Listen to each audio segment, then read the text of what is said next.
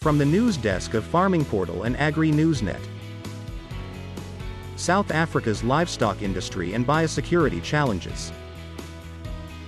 South Africa agricultural sector has had 2 consecutive years of strong growth, with expansion in all sub-sectors, livestock, field crops and horticulture. This year will be a break from the 2020 and 2021 strong performance.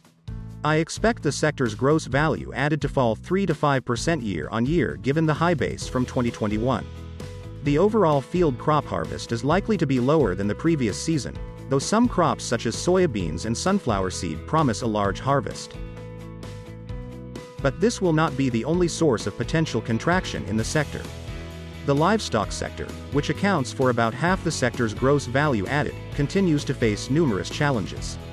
The generally higher prices of grains and oilseed, a key feed ingredient, have been presenting increased cost pressures to livestock and poultry farmers since 2020. For example, yellow maize prices were up 38% year-on-year on June 23, trading at 4,357 Rand a ton. While farmers were able to manage the rising feed costs in the past 2 years to an extent, the current season has presented new challenges, a vast outbreak of foot and mouth disease as well as continued occurrences of swine flu and avian flu outbreaks. South Africa has had 91 foot and mouth disease outbreaks in previously disease-free zones. The disease has for the first time in history spread outside the demarcated foot and mouth disease zone and is now active in 5 provinces: Limpopo, Natal, the Northwest, Gauteng and the Free State.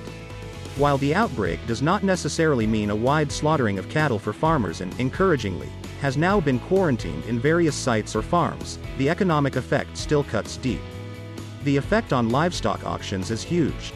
Moreover, bans by many countries on imports of South Africa livestock products constrain the growth of the sector and harm the potential for emerging black farmers to reap the benefits from an increasingly export-orientated livestock sector.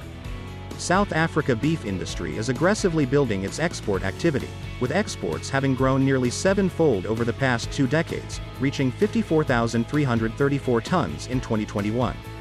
But SA is still not able to export its top-quality beef products to the US, UK and EU markets, where the returns would be far higher than exporting to the Middle East and other smaller markets. The frequent outbreak of foot and mouth disease risks reversing or slowing the beef industry's export drive. Weaker exports could also translate to softer domestic beef prices while feed costs, grains and oilseeds, are elevated. This ultimately adds financial strain on farmers. Read the full article on Farming Portal.